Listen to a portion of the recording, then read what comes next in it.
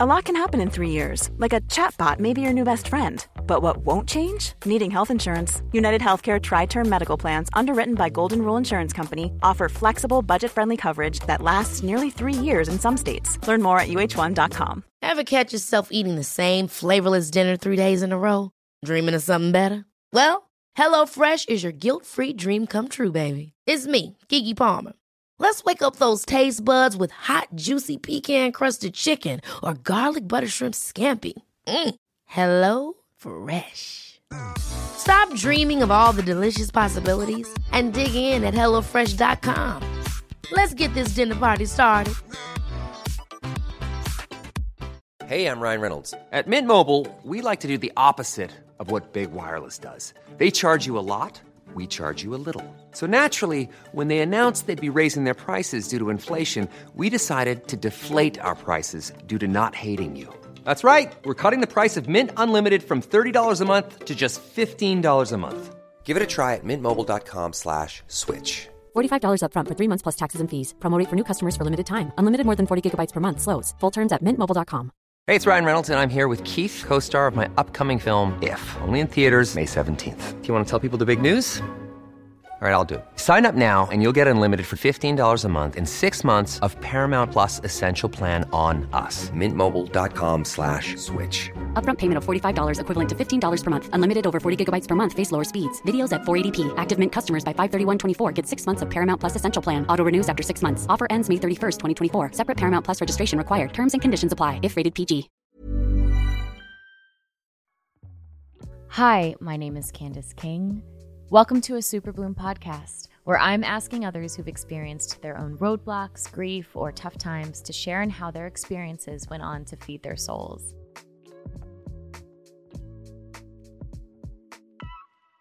When I booked The Vampire Diaries, one of the first things I did was delete my Facebook.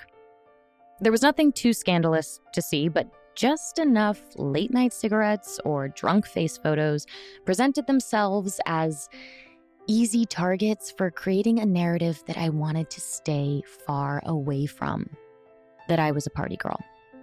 And while the photographic diary of my youth 100% depicted the life of just that, a young LA party girl living somewhere between finding herself and losing herself, I knew that booking the show was the opportunity of a lifetime, and I didn't want to blow it by publicly appearing irresponsible or unprofessional. I decided I'd take the chance to control the narrative of how I was seen in the digital world. And at the time, I could. It was early 2009. Twitter was just beginning to chirp, but Instagram had yet to exist. So with one easy delete, I had the chance to throw my youth in the trash and start anew. I had the chance to learn from my experiences instead of be haunted by them. I had the chance to turn a new page, to ask myself how I saw myself instead of basing my identity off of what others thought of me. Pre-social media was such a sweet time. Sorry, Gen Z. They say that life is about choices. While this may be true, I'd also like to add that life is about chances. I had the chance to be young and make irresponsible choices that everybody makes when their frontal lobes aren't fully formed yet. Like with boys and experimenting with drugs and using tanning beds and wearing side-swooped bangs. I am really grateful for the chance of not having any of those things define who I am today. Would you like your boss to have photos and videos of all the things you were doing when you were 21 years old? Yeah, I didn't think so. At the age of 20, Amanda Knox made a handful of choices. While attending Seattle College, she chose to participate in a student exchange program. Amanda chose Perugia, Italy, where she would stay with 3 other young female exchange students from around the world. And while matters of the heart often feel they come without choice, Amanda did make the choice to call her new Italian boyfriend, Raffaele Solicito, after she discovered blood on the bathroom floor and feces left in the toilet of her shared flat on November 1st, 2007, because she felt suddenly suspicious that something really bad had happened. Now, if you continue down the rest of events of the hours, days, weeks, and years ahead, they will leave you asking, what are the chances? If you don't know who Amanda Knox is, you can easily take a moment and Google her. Because, you can Google her because she is someone you can Google, or watch the documentaries made about her trial, or read her book, or even listen to the hours and hours and hours of podcasts dedicated to trying to decipher who Amanda Knox really is, or how the prosecution for the murder trial of Meredith Kercher got it so wrong. While some may consider Amanda to be the famous Amanda Knox, who made international headlines and spent 4 years in an Italian prison following her wrongful conviction of the 2007 murder of Meredith Kercher, others still consider her to be the infamous Foxy Knoxy, painted by the international media as some orgy-loving, drug-fueled, manipulative, cold-blooded murderer. The world seems to think they have a better idea of who Amanda Knox is than Amanda Knox. Because truth be told, the caricature of Amanda Knox is more known than Amanda. Today, my intentions are to just sit down with Amanda. Amanda is a mother, an exoneree, and author of the New York Times best-selling memoir, Waiting to be Heard. Between 2007 and 2015, Amanda spent nearly 4 years in an Italian prison and 8 years on trial for a murder she did not commit. As an exoneree, she's become an advocate for criminal justice reform and media ethics. She also sits on the board of the Frederick Douglass Project for Justice.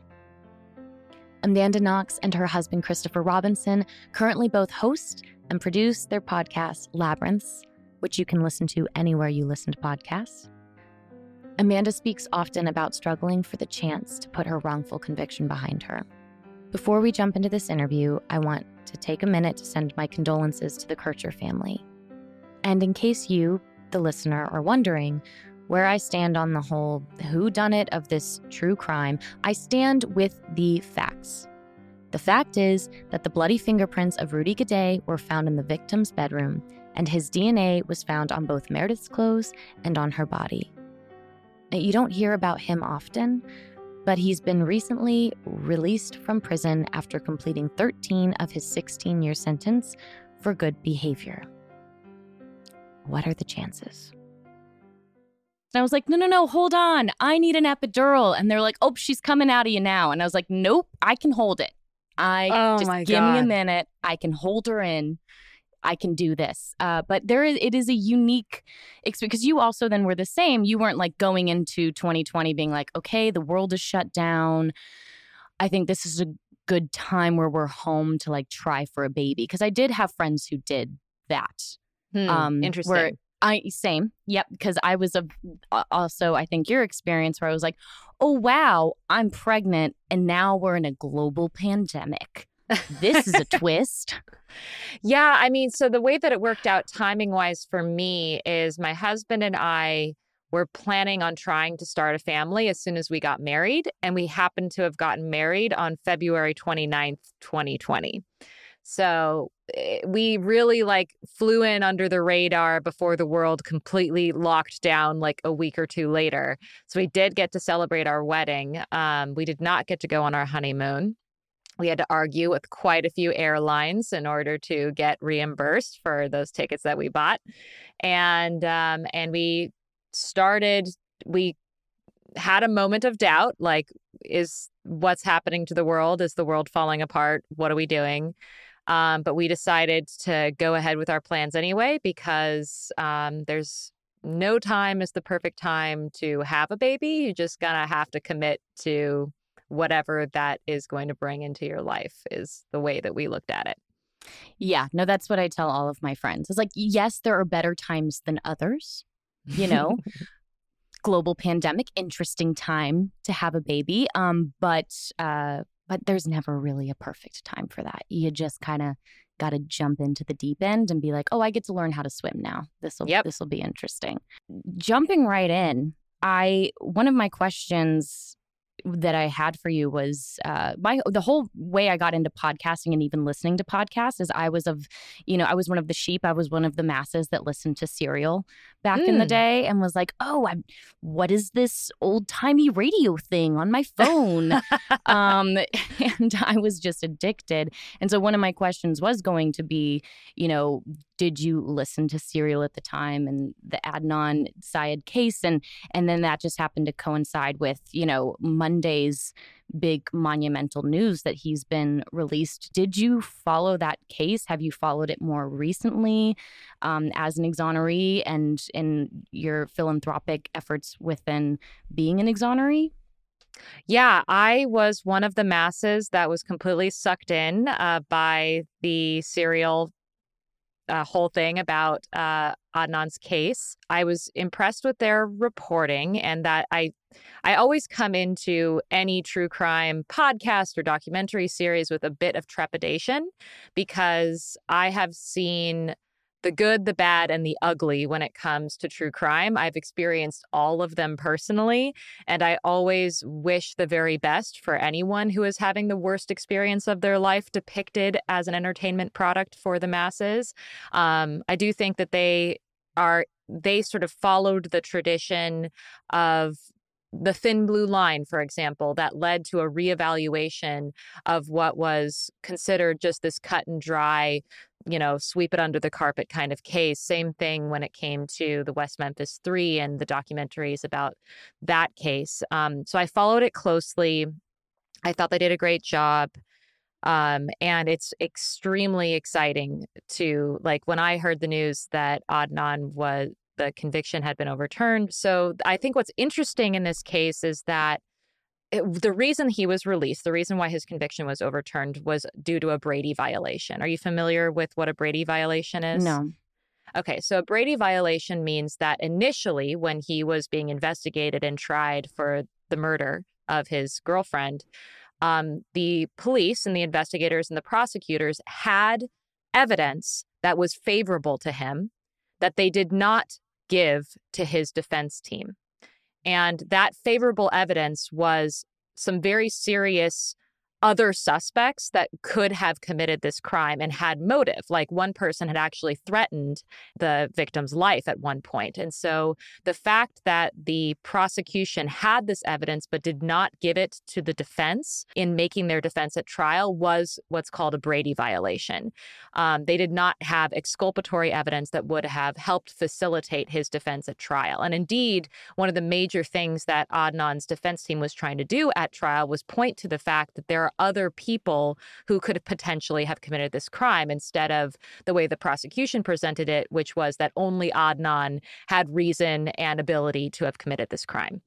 So what's fascinating about this case is generally when you see a Brady violation, it's usually a defense team that comes in and fights tooth and nail to get it proven that there was evidence that was not released to them or released to the defense team during the investigation and trial phase. What's fascinating in this case is that the prosecutors have come forward and said, hey, here's they're not the same prosecutors that prosecuted the case back then, but new prosecutors came in and said, hey, there was all this exculpatory evidence that was not presented to the defense. So we, the prosecutors, are asking for him to be released, for his conviction to be overturned. Wow. That's what's super interesting and unique about this case, is you don't typically see prosecutors coming forward to overturn convictions.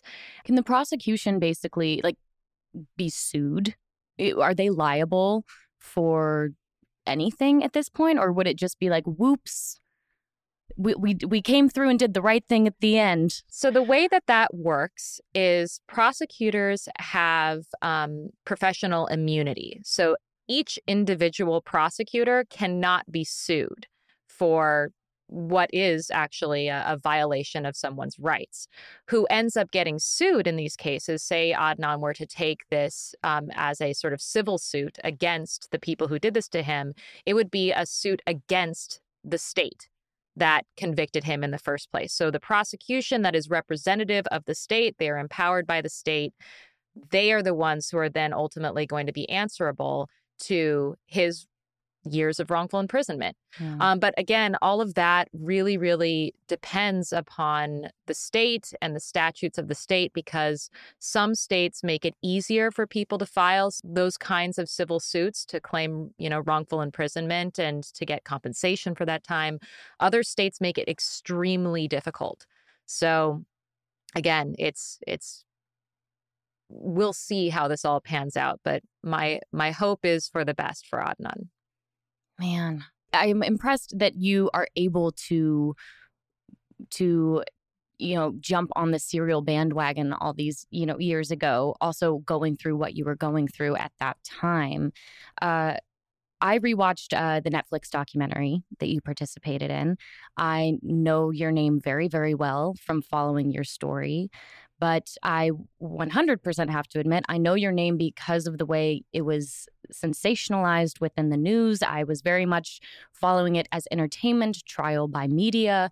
That is what I knew. And I've been reading more about you. I've been reading a lot of the pieces that you've written and listening to you on countless interviews. And it's just been such a delight to get to know you through that gaze. And also realizing that you and I are only like 2 months apart. We are the same age. Yeah. And but like for some reason, you just seemed like such an adult at that time. And now I'm like, fuck, we were the same age living very, very different lives. It's easy to think back and kind of assume that you were released from, 4 years of wrongful conviction from the Italian prison. And I love later on you would tweet back at Lady Gaga when she's like, oh, fame is prison. And you're like, no, prison is prison. Obviously going through what I would assume to be one of life's most traumatic experiences. And the assumption that once you get to go home, you just get to go home and start your life again. But that's kind of where I would appreciate the opportunity to pick up with you. At that point, how old were you and what was that flight home like? And how at that very young, impressionable age, I mean, I'm really gripping on at the age of 35 that realizing and forgiving my young self that at the age of 25, our frontal lobes weren't fully formed yet. Yeah. At all. And so anything that kind of happened pre-25, I'm like, oh, we're going to give grace to that child version of myself.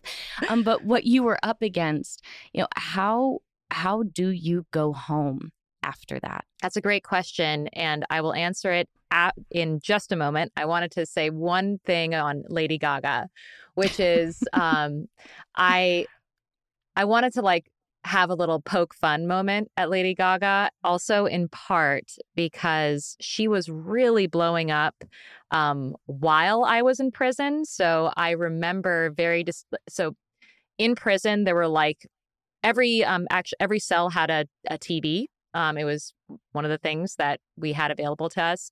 And it had 8 channels on it. And the most popular channel was the MTV channel. So you got a lot of, I heard a lot of Lady Gaga while I was in prison.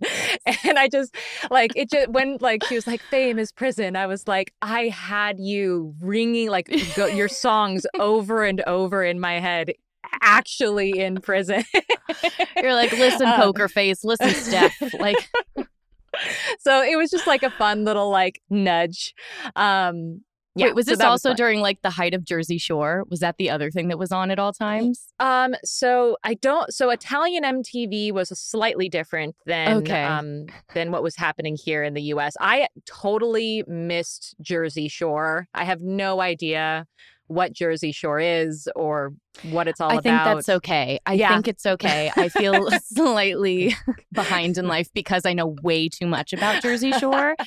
But I love that Lady Gaga just was just there at all times. And I just loved that tweet exchange so much. Yeah, so that's what I was thinking when I was sending that tweet out into the universe. It's fair.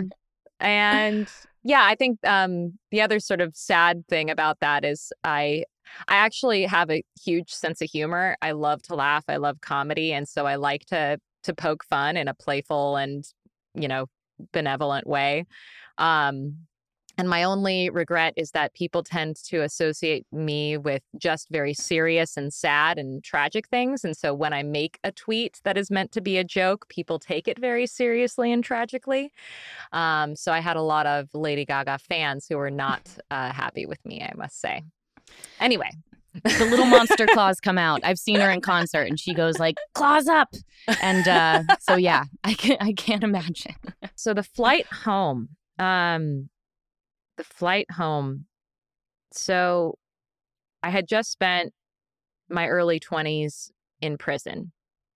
I had been living the first 2 years of my imprisonment. I was convinced that this was all just a really big misunderstanding and that I was going to go home. I was just in this weird limbo space where I was living a life that I shouldn't have been living. I almost felt like I was living someone else's life. Like I was standing in for the actual person who had committed this crime. And I was waiting for all the adults in the room to figure out that I wasn't supposed to be there.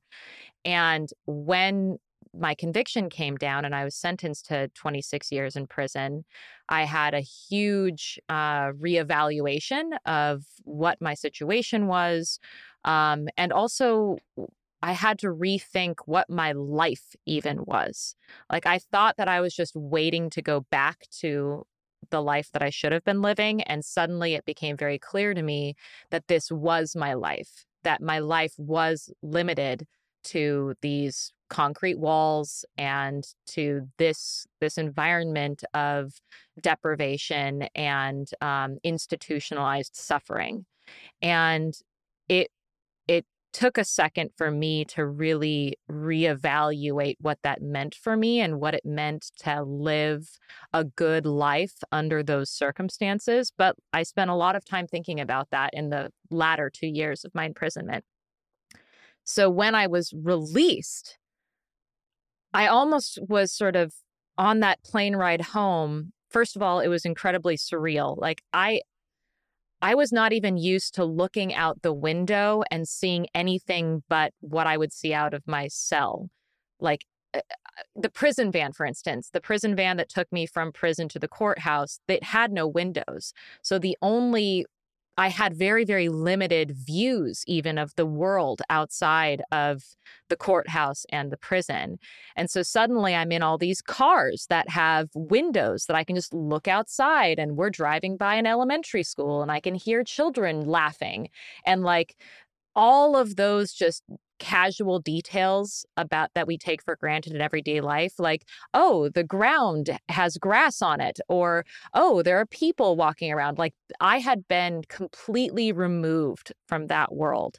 So going back into it very suddenly and with an entire world chasing me down. Like there were, journalists who were on the plane as I was trying to go home. We had people chasing us in cars.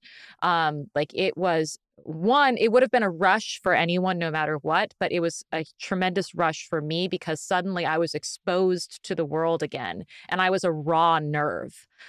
Everything, I was just so sensitive to everything. And even just being around my family members, like suddenly I'm in the backseat of a car with my mom and we're, driving down these dirt roads in the middle of, the Italian countryside, booking it to the airport. And like my mom is just holding me and clutching me and crying, and we're just with each other. And I hadn't been able to be that close to my mother for that long.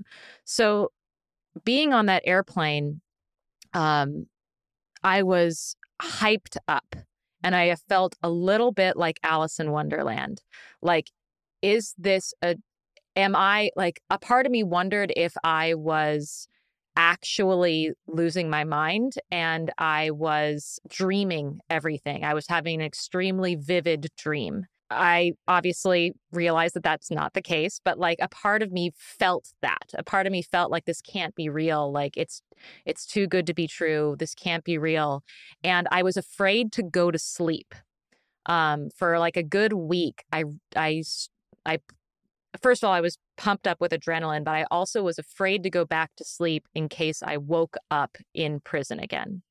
So I was awake. I was watching my mom sleep on the plane. I watched as we like came down and touched down in Seattle, recognizing this incredible Pacific Northwest landscape that we have here that's just gorgeous even from the air, and walking out of the plane and smelling the smell of grass and the smell of rain and the smell of home after 4 years was one of the most vivid sensory experiences of my life. But then, of course, I was immediately stuck in front of a press conference and I had to say words to people with cameras. And there was a whole crowd of people who were holding up signs saying, "Welcome home, Amanda." And I went from being in utter isolation, completely deprived from the world, to introduced back into a world that was incredibly heightened in a sensory way, but also heightened in a personal way. Suddenly, I was personally available and exposed to not just the people in my life, but the people who had absorbed my story and the case from afar. And a part of me thought for a moment that I was actually finally getting to go back to the life that I should have been living. I sort of flipped back into that mindset like, oh my God, is this really happening? Am I getting to go back to being myself again? But very quickly, as I came home and there were paparazzi staking outside of my house, and for months later, I couldn't go outside of my house without people recognizing me, following me, I realized that the life that I thought that I would get to go back home to didn't actually exist anymore. And that was a sort of devastating blow. But the other thing that I discovered is that I wasn't the same person. Yeah. So it wouldn't even make sense for me to go back to the life that I had before. Pretty significant experience in your life that not everyone would know how to go through, let alone has gone through.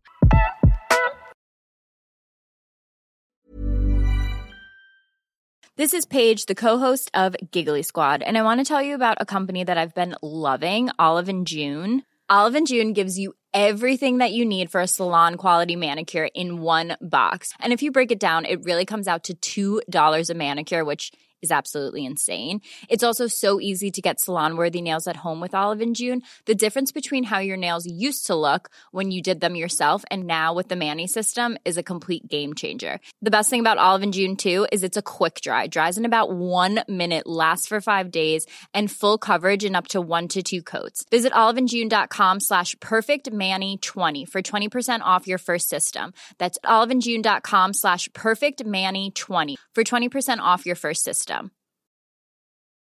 How would you like to look 5 years younger? In a clinical study, people that had volume added with Juvederm Voluma XC in the cheeks perceived themselves as looking 5 years younger at 6 months after treatment. Look younger, feel like you. Add volume for lift and contour in the cheeks with Juvederm Voluma XC. Reverse signs of aging by adding volume to smooth laugh lines with Juvederm Volure XC. For important safety information and to find a licensed specialist, visit Juvederm.com. That's JUVEDERM.com. Not for people with severe allergic reactions, allergies to lidocaine, or the proteins used in Juvederm. Common side effects include injection site redness, swelling, pain, tenderness, firmness, lumps, bumps, bruising, discoloration, or itching. There's a risk of unintentional injection into a blood vessel, which can cause vision abnormalities, blindness, stroke, temporary scabs, or scarring. Talk to a licensed specialist to find out if it's right for you.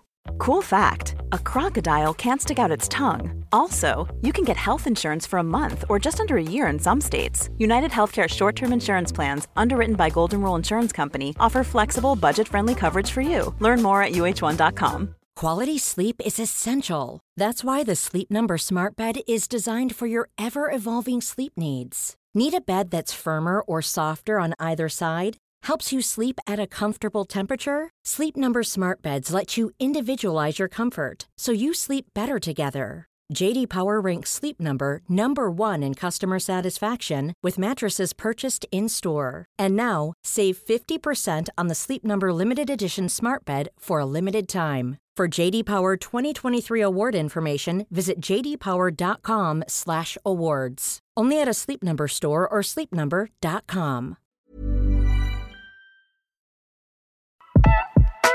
I think the interesting thing about any form of trauma or grief is that when you're in it, it's so easy to just, you're kind of in survival mode of it until all of a sudden when someone goes, it's over now. And then all of a sudden you're stuck feeling all of the feelings because you're not just trying to keep your head up above the water anymore. Your feet are firmly on the ground.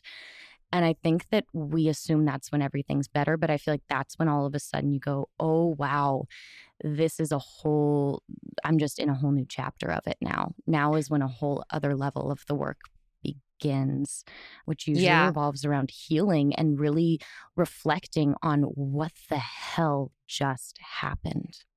Yeah. And also you became a character to so many people. It became, if just going into another kind of fun phenomenon was like the book Gone Girl, kind of loosely taken from a lot of headline stories. And even if you watch the film, it's like you see it very easily. Like there's the performance of the lead character, but you, even though it was your real life, you would become a character. This would become a story to people. And the expectation of, oh, now we get to see what happens next and how this plays out was just abruptly thrown onto your shoulders. Earlier, you mentioned how at 35, you're finally giving your 20 to 25-year-old self some grace and some acknowledgement of like, oh, wow. They say you're an adult at 18, but you're in this very weird in-between child-adult stage. And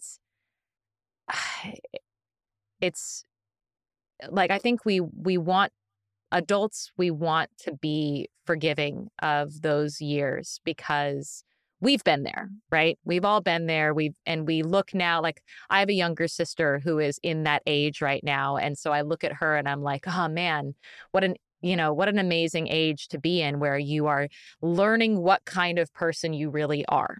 And you're making all of the mistakes along the way. And I think what's interesting is that I did not get that same amount of grace and understanding from the adults in the world when I was that age. And when I came home from prison, I was 25 years old, and I was being told and treated like I was the reason why this horrible, bad thing had happened to me. That even if I was innocent and I had nothing to do with this crime, I was weird and I was to blame for what happened to me. So I internalized a lot of self-blame and a lot of self-hatred, honestly, because I was being told by the entire world that I was a freak, that I was a slut, that I was a psychopath, that I was an idiot, I was a coward, that everything was my fault, and that I wasn't like other people. I was someone who fit into a neat little true crime box, and woe to me if I ever dared to reach outside of it and try to be something beyond the story that was made up about me. At various times, I was told to disappear. People threatened my life on a regular basis and talked about how they were going to, torture me to death in broad daylight before, things like what I realized on the one hand was that a lot of the hatred that was being directed towards me was not personal, because the person that these people hated didn't actually exist. Foxy Knoxy, this like character that was a part of this morality tale that was being told on the international, tabloid scale, was a character, and it was not real.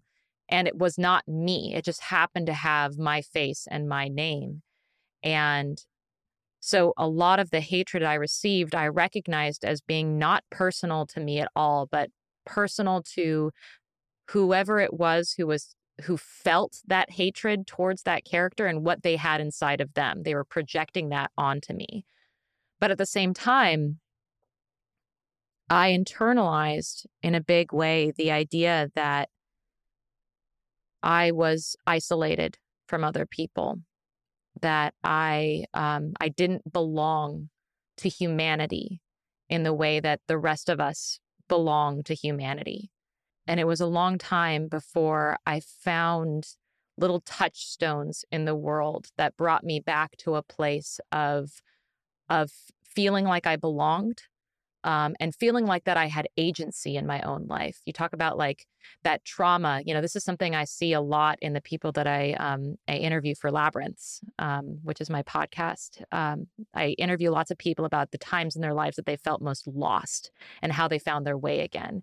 And what's interesting is I find that a lot of people tell the story of like, oh my gosh, this is how I got lost and this is how I got found again. But a lot of times people actually feel the most lost after they survived something. Because like you said, when you're in survival mode, things are actually quite clear. And that it's similar with me, right? Like I'm in prison, I'm on trial. I know that the A to B in this situation is prove my innocence and try not to get murdered in prison. It's that simple. Like simple, it's actually simple to-do list of the day. It's a simple to-do list. Two There's boxes not much to check. else. Yep. Listen Like, to a little Lady Gaga, and yes. and then go to like, sleep and do it again. And stay sane. Like it's really that simple. It's going back into the free world as not a free person that is more complicated. And that's when I encountered a lot of deep ongoing trauma and also processing of trauma that has only really resolved itself recently, like 15 years after this took place. I'm finally feeling like I kind of have a handle on what happened to me, and I'm no longer being re-traumatized by it on a daily basis. Which I think a part of that is like, and not to gender it, but I think there is an element of like, especially women becoming like turning into their 30s. I think, even motherhood is a big, shift for anyone that decides to become a parent.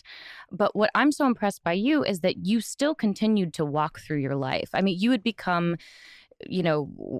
regardless of whether you liked it or not, you were a celebrity. Beyond just a local celebrity, you had people following you, wanting to capture your next moves. And there are people now, Taylor Swift went into hiding for a year. She was, being lugged around in suitcases, allegedly. And a lot of people just kind of disappear for a while. And so the fact that you were able to continue to, even if you didn't know what the next direction of your life where that was going to go, it's very impressive that you were able to even take those next steps. Did you have a moment where you were like, where you thought about disappearing, or were you like, fuck, how am I going to make money now? Like, what do I do now beyond writing a book? Like, what is your career now? In anyone that becomes infamous, I always think back. I have an obsession with like very weird, obscure reality shows because I used to just watch all of them. Also, going back to Jersey Shore. But I just remember seeing like after Monica Lewinsky, which is a whole different ball game, but she became infamous and famous in a way. And she became like the host of a reality love show about men wearing masks, like vying for the love of, it was like called like Man in the Iron Mask or something. But like that's what she decided to take at the time because she needed the money. It's like you don't think about what happens next, where at a certain point, you need to be able to apply for a job, travel, like go on dates, make a friend. How do you make a friend? Like, hey, gal, you want to go for a hike and grab coffee sometime? Like, where are you from? What happens when you do try to just beyond, take your name back, but just kind of the monotony, like little things in life? Like, how do you even push go on that again? That's a great question. And it was complicated for me in the first 4 years of my release from prison because I was technically still on trial. I was tried again and convicted again of the same crime. And it wasn't until 2015 that I was definitively exonerated. So I spent another 4 years after my release from prison in this, again, limbo space, not knowing if I was just going to be ripped away from everything again and extradited back to Italy. But you're right. Like there's absolutely the need to survive and be a person. And my first impulse after writing my memoir was to go back to school because it was the thing that I knew and it was really important to me to finish. But honestly, it was also like a safe place. It was the place that I knew. Being an adult in the world was a completely foreign idea to me. And it was very scary because I felt like I didn't have the opportunity to encounter life as a normal person. I was not allowed. So I couldn't just go and get a job at a company because I come with a lot of publicity baggage.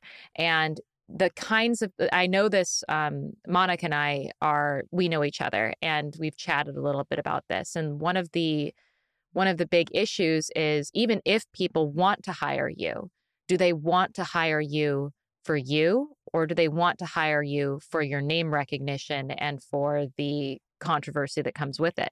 Like people were somebody reached out to me and was like, hey, I'll pay you $20,000 to be in a porno. And it's like the only reason that person reached out to me was because I was accused of a heinous sex crime. So great. Like what is even my perceived value as a human being? It's as a caricature. It's as a cultural, like an ugly cultural reference point, not as a human being. And it did make it complicated for me to meet people and relate to them in a normal way. Those first years, when I was still on trial, I did not make friends. I didn't trust anyone. And I spent a lot of time just either alone or hanging out with people who I knew from before Italy. And I was close to those people, but I also just didn't have a lot of people in my life. I had very, very few people. And it was very, very rare that I encountered somebody on the outside who didn't know me before, who I felt like, one, I could trust in the first place, but two, that could connect with me in a deep way. An example, though, was there was a girl in one of my classes at college who didn't recognize me in class. I just introduced myself as Amanda. She introduced herself as herself. We sort of enjoyed each other's commentary and company in class. So we started meeting outside of class. And one day she came into the cafe that we normally, hung out at and just read books together. And she sat down next to me, plop. Oh my God, you're Amanda Knox. And my heart sank. I was like, fuck, did I just lose a friend? And she could see it on my face. I didn't say anything, but she immediately was like, no, don't misunderstand me. I was raped when I was a teenager, and everything that you're sort of talking about in your poetry in this obscure way, all these feelings of helplessness and having no control of your life and shame and fear, all of that feels exactly like what I felt when I was raped as a teenager. And that moment sparked for me this realization that I was not as alone as I thought I was. And even though I had been through this incredibly unique experience, I belonged to people. I just didn't know who I belonged to. that led me to have other encounters. Like when I first met another wrongfully convicted person, it was kind of against my will. I didn't like the idea that my life was being defined as the girl who was accused of murder. And I didn't really want to immerse myself in the world of people who were accused of murder because it didn't feel like it belonged to me. It didn't feel like my story. It was it's something not like that a happened great to little me. tagline, or like it doesn't really go well on a business card. Yeah, it doesn't resonate. And it was this thing that happened to me. It was not Yes. something that I did. And Yes. so meeting other people in that world almost felt like I was accepting it in a way that I just didn't want to. But my mom really insisted that it would be helpful for me to talk to people who would understand exactly what I had been through. She convinced me and drove me to this annual conference where all of these different, exonerees and wrongfully convicted people gather. And it was when I was there, my mom sort of like pushed me in and was like, good luck. and Such a mom thing to do. Such a mom thing. I love her. No, I mean, she was more sensitive than that, but she was pushing me to be there. And as soon as I walked in those doors, I was immediately embraced by these two men who had each spent over a decade each in prison for crimes that they didn't commit. And they both, I will never forget the first thing they said to me. It was, "You don't have to worry about a thing, little sister. We know." And all of my fear and anxiety around being in a room full of strangers who would recognize me disappeared. Like they knew that like my entire adult life was spent either in isolation or constantly explaining myself. And here was a space that I did not have to do that for like the first time ever. And it was such a feeling of joy and relief and surprise, because here I was like in a room full of mostly men who had spent at least a decade in prison, men who came from very different circumstances than me. I'm like, kid who grew up in the suburbs, who went to college. Like a lot of these guys were from poor backgrounds. They were a lot more isolated in their youth, and that's why they were easy targets for wrongful conviction. They were poor. They didn't have family support that you would have wanted, or their families just couldn't support them because the criminal justice system is exceedingly expensive, and fighting for your innocence you can bankrupt entire communities trying to defend a single person. So it was astonishing to me to realize once again that I belonged to people who I didn't even know I belonged to.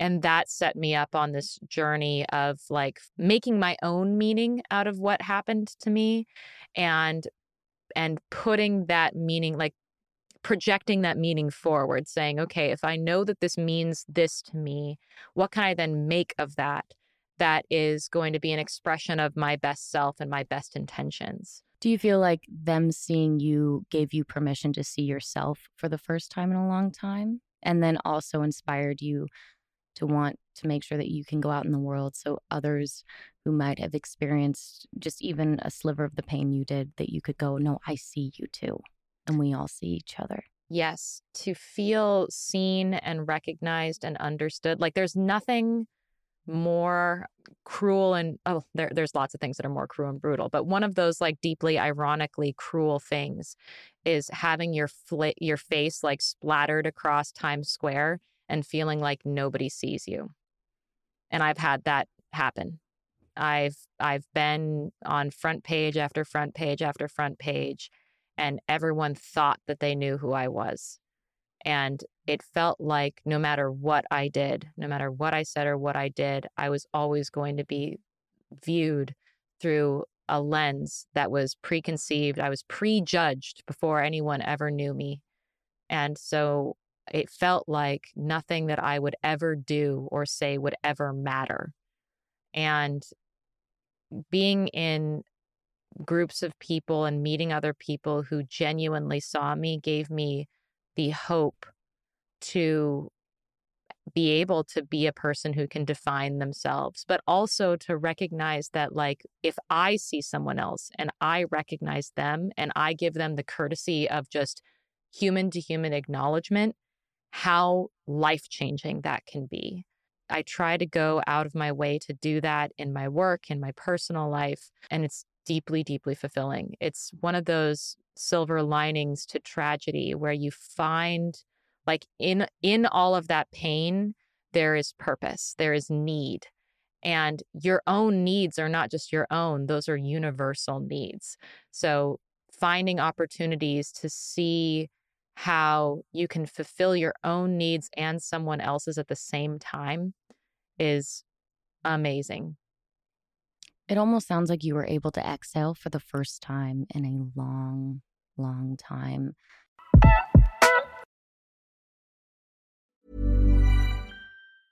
Ever catch yourself eating the same flavorless dinner 3 days in a row? Dreaming of something better? Well, HelloFresh is your guilt-free dream come true, baby. It's me, Keke Palmer. Let's wake up those taste buds with hot, juicy pecan-crusted chicken or garlic butter shrimp scampi. Hello Fresh. Stop dreaming of all the delicious possibilities and dig in at HelloFresh.com. Let's get this dinner party started.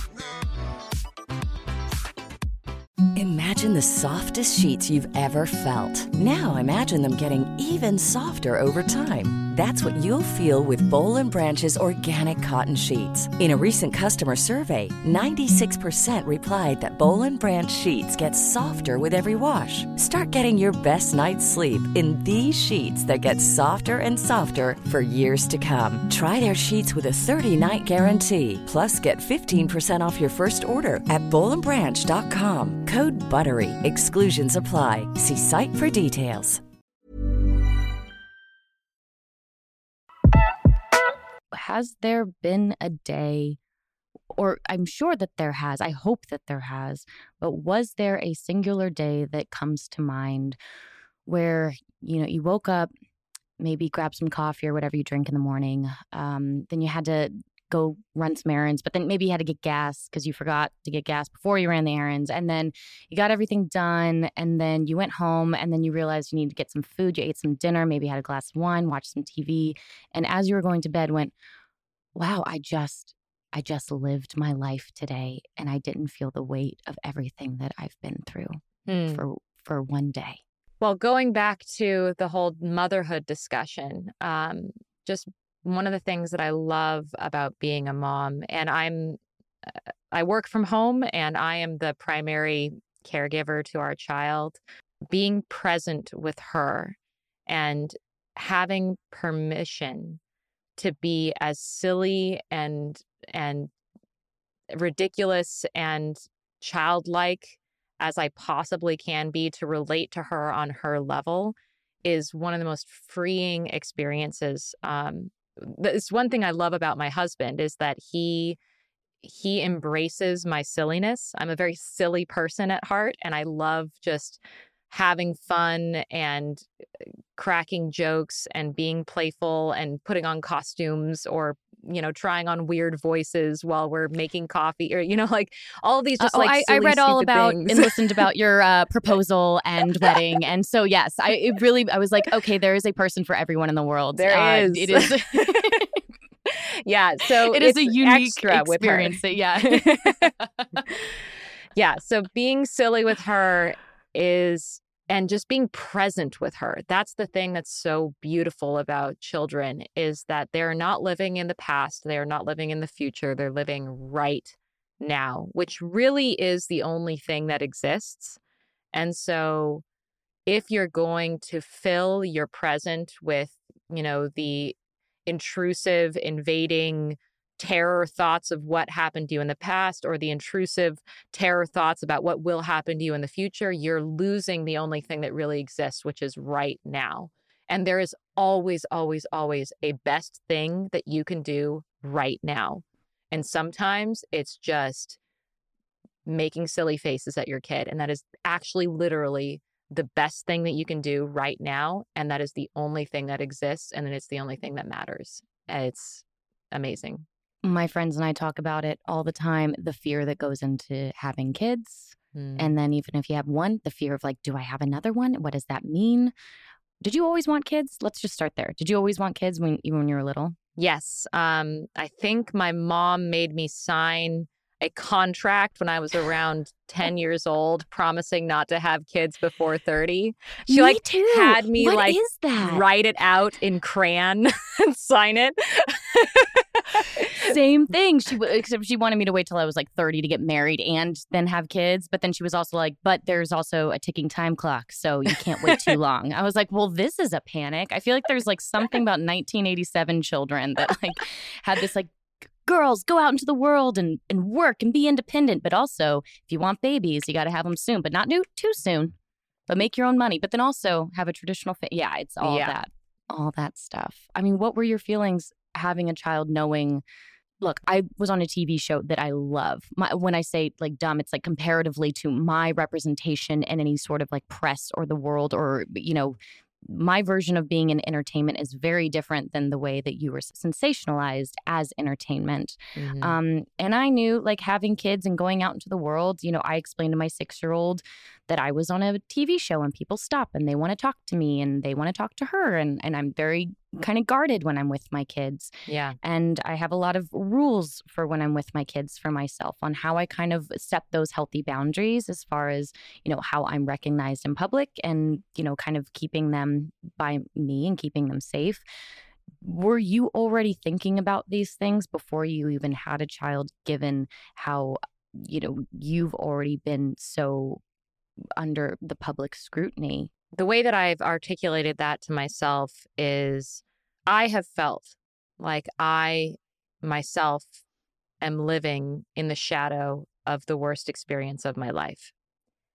And the last thing that I wanted for my daughter was to feel like she was living in the shadow of the worst experience of my life. And what do you do about that? Well, I feel like the only thing that we can do as parents is model perspectives and behavior. And if I can show my daughter that I am not trapped by what happened to me and that I have agency in my own life and I do not live under the shadow of the worst experience of my life, that I have my own light and my own story, what I hope is that she will recognize that in herself as well and will practice her own agency and her own life and presence.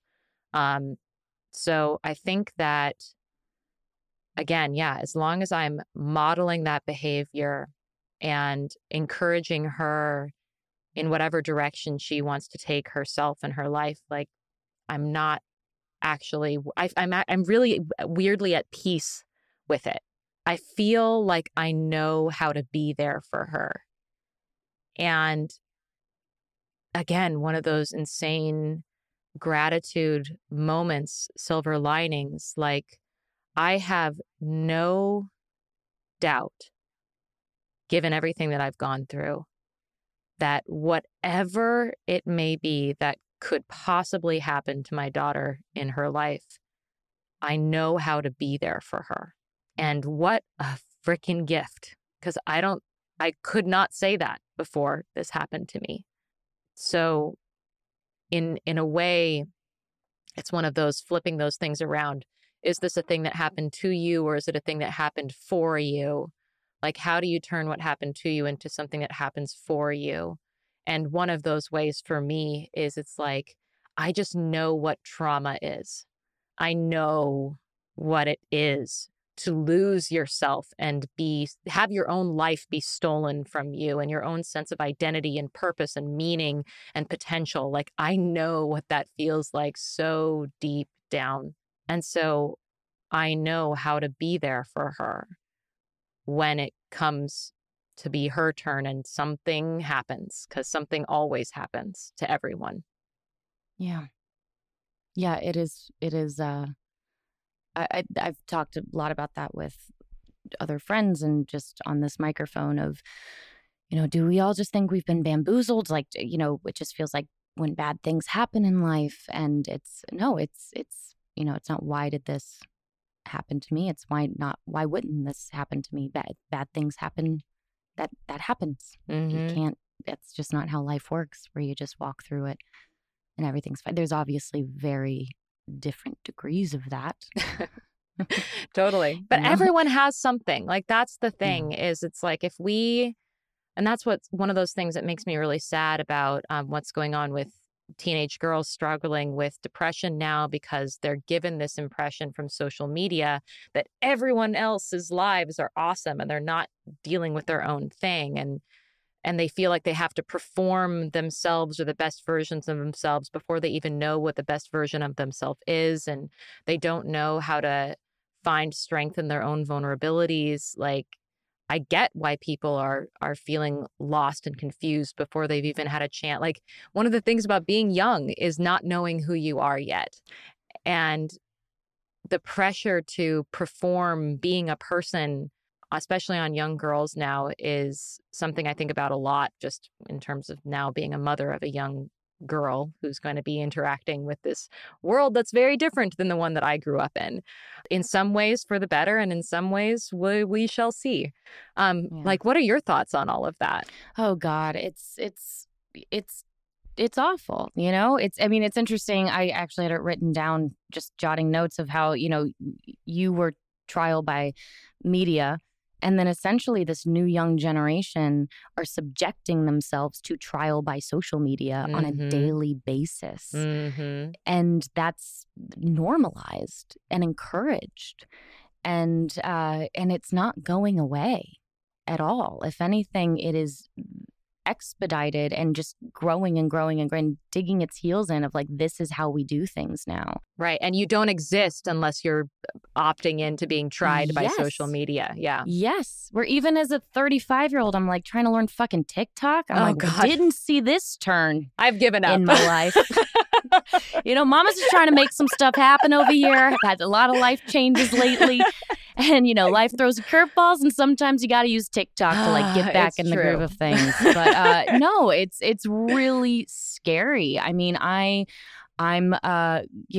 grateful that I wasn't on social media. I barely had much of a Facebook, and I did have a very self-exploratory late teens, early 20s. Like you do. That I've been able to keep really private to myself and decide what I want to share with people. And that is, it's really unfortunate that that's not how the world works at this point. I'm terrified. I have no idea.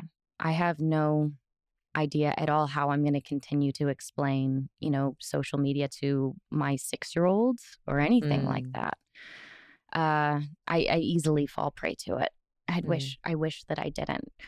But what I think is so interesting, and I know the answer just from listening to you on other interviews, but it sounded like therapy was not a big part of the trajectory of you kind of entering, getting you to this point, which I just have to say is I feel right now in my life, I'm kind of going through this, like, who am I? How did I get here? What's happening? I'm kind of like turning back inward to figure out, to kind of find my feet on the ground again of how I see myself. And I think it's just really incredible that at this point in your life, it seems as if you know yourself so well. And I think that is what so many people are after when they're, reading self-help books or going on, solo journeys or silent retreats or in therapy, is like, I just want to know myself and not doubt myself and not question myself. Do you feel like you've found that sweet spot, even if it doesn't last forever, because that's not how being a human works? You keep growing and there's ebbs and flows and the currents change. But do you feel like you're in the sweet spot of just knowing yourself? Yeah, it's interesting. I've talked about mental health and therapy quite a bit. A lot of people are either like really surprised that I have never like embraced a traditional like talk therapy or EMDR or whatever. A lot of my friends who have been through traumatic experiences have found it to be incredibly useful. And I definitely think like if it works for you, it works for you. One of the reasons why it didn't really work for me is because I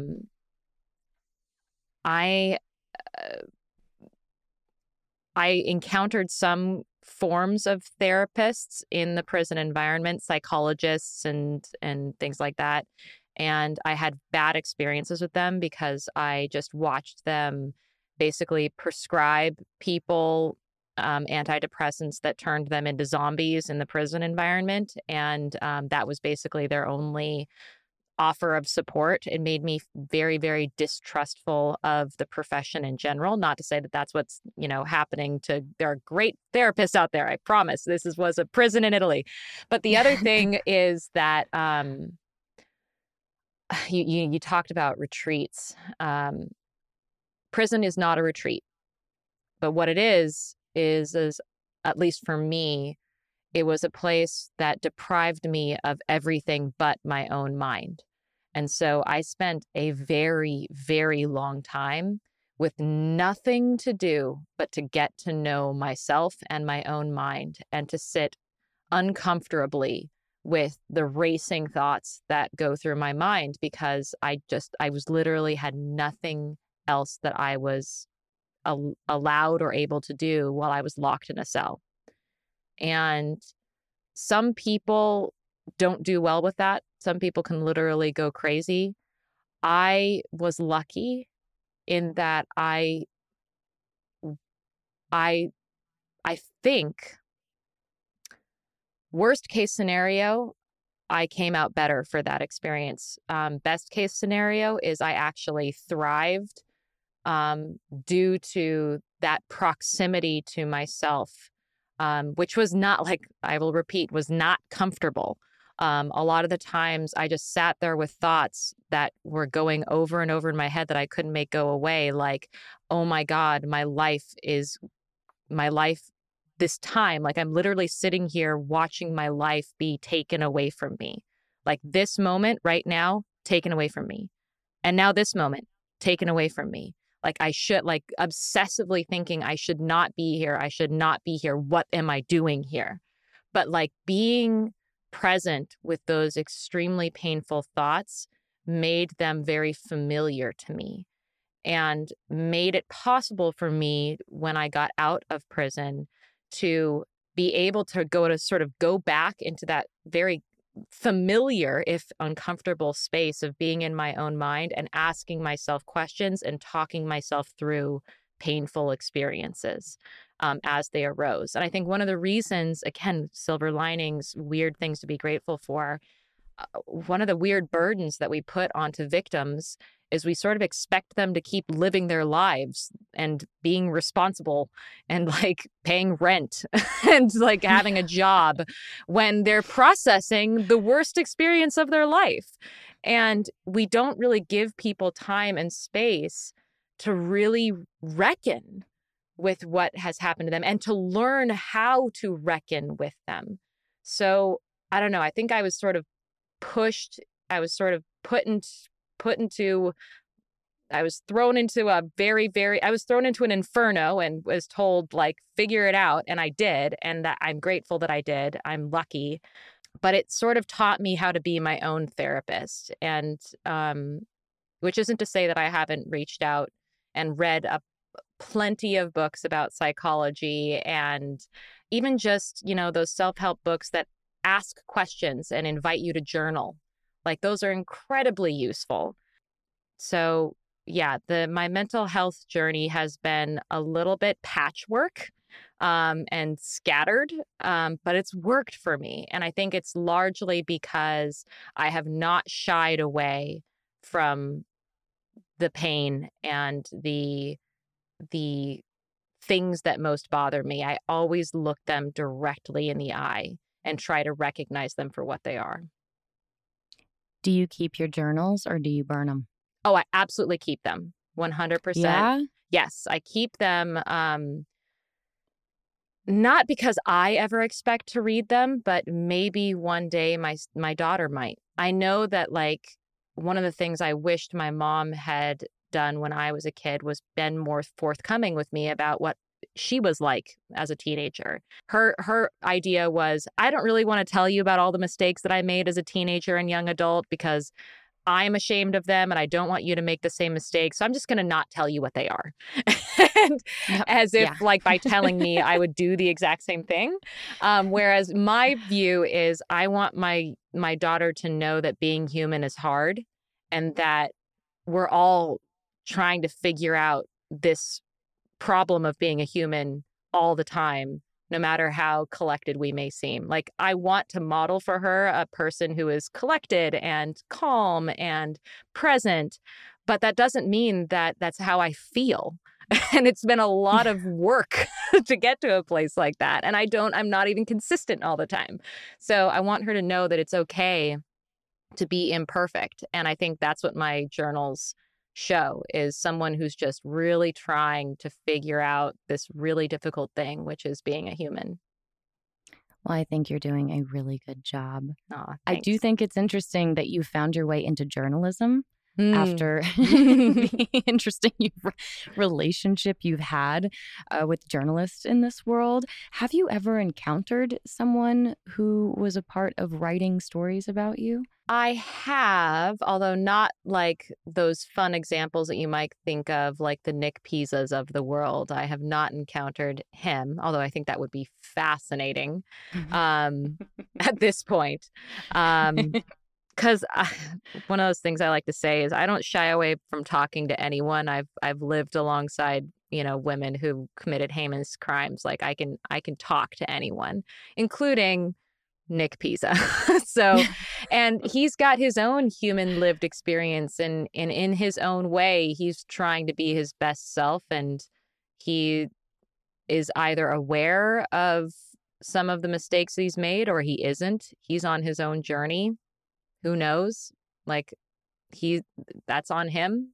And I'm not going to be bothered by what journey that he is on. And if anything, I think it might be an interesting encounter, a human encounter, just because I think that a lot of people think that I'm a very angry person, just because I have good reason to be angry, but I'm really not. I'm not. Like, I get that life is hard and we're all trying our best. And the last thing I want to do is to treat people the way that they treated me, which is to assume the worst. So that's kind of a principle that I live by. I have like 3 principles that I live by, and they really are the guiding principles of my own journalistic endeavors, my own podcast, everything. And that is that, 1, I should always be curious. I should never approach somebody with a preconceived notion of who they are or what their take is on anything, what they think, what it means to them, what their story is. Always be curious. Always have compassion, because everyone, like, there are very, very few psychopaths out there in the world who get up in the morning and think, like, what evil, horrible thing can I do today? A lot of people are fumbling their way through life and making mistakes and hurting people along the way and convincing themselves that they're doing the right thing. And what it takes to get to that point and the obstacle it is to reckon with that is incredible. So I have a lot of compassion for people, especially people who have hurt others, because when you hurt others, you are also hurting yourself. And then having the courage to stand by those principles, even when I face a lot of judgment for doing so. Just going back to talking, giving grace to our younger selves.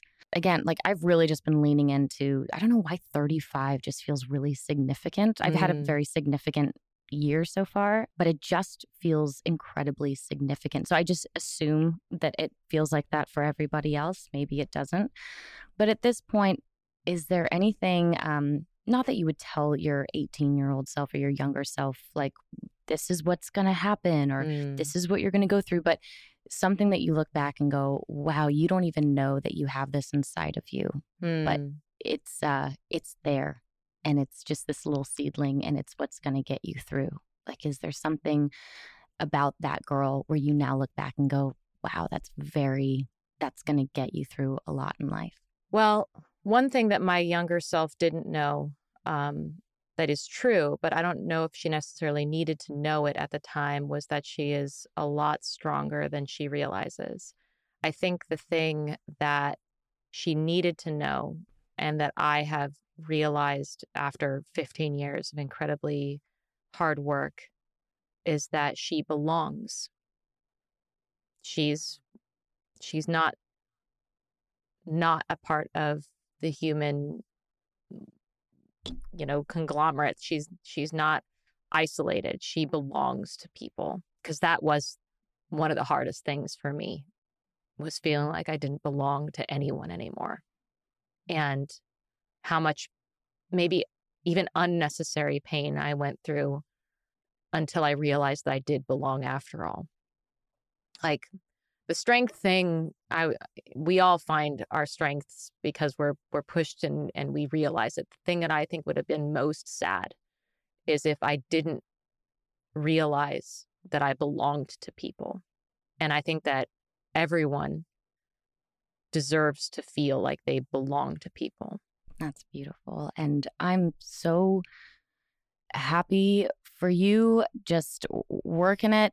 Mama, like I feel you coming through that 2020 pregnant pandemic, and your podcast Labyrinths that you co-host and produce and have created with your husband Chris. I also love to do just like a little, end of the podcast cool down with my guests. Sure. It's just five little things. It's a thumbs up, something you like, something you know, something you hate, something you love, and a quirky little fact about you. So just something that you like. Something that I like is swing dancing. Fun fact. That's amazing. Do you like actively swing dance? Oh, yeah, does yeah. Does your husband Chris swing dance? Yeah, we Lindy hop. Yeah, we're actually pretty good at it. That's amazing. And that's why you need to get on TikTok so you can do some swing dances. Right. That's what the kids really want to see these days. Yes, it's very trendy on the TikTok these days. Okay, something you know. I know that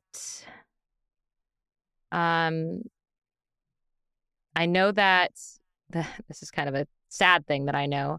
I know that there are way more innocent people in prison for crimes they didn't commit than goes recognized.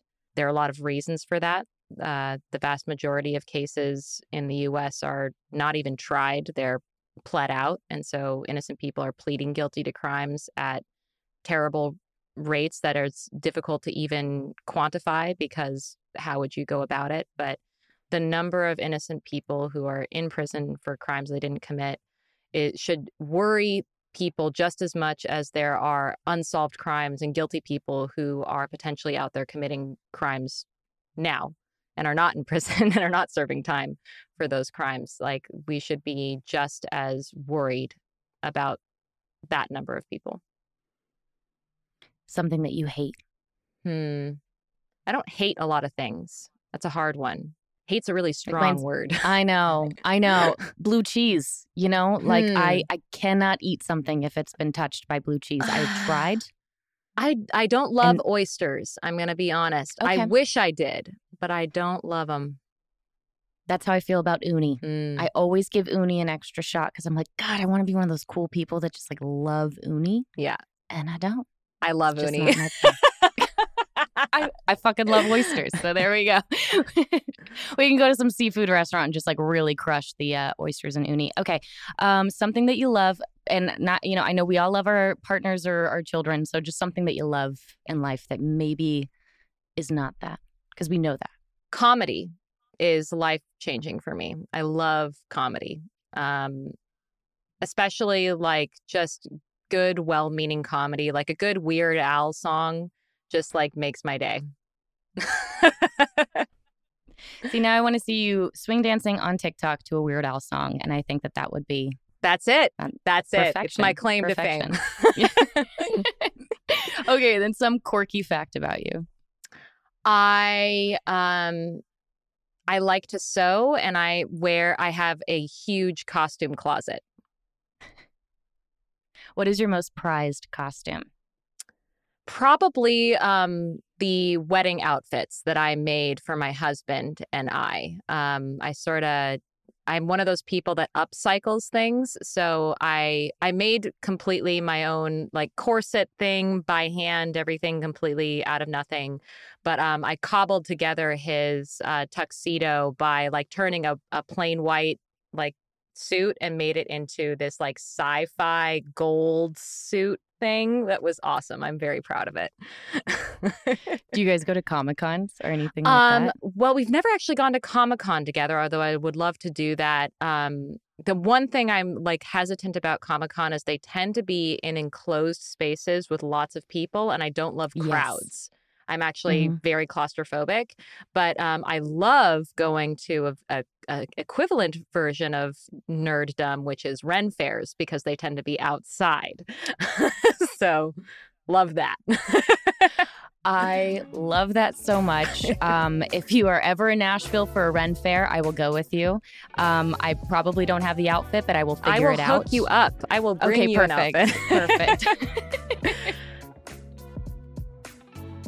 This has been a Super Boom podcast, hosted by me, Candace King, produced by Melissa D. Montz and Diamond Imprint Productions. Post-production sound by Chris Henry, and advertisement partnerships with Acast.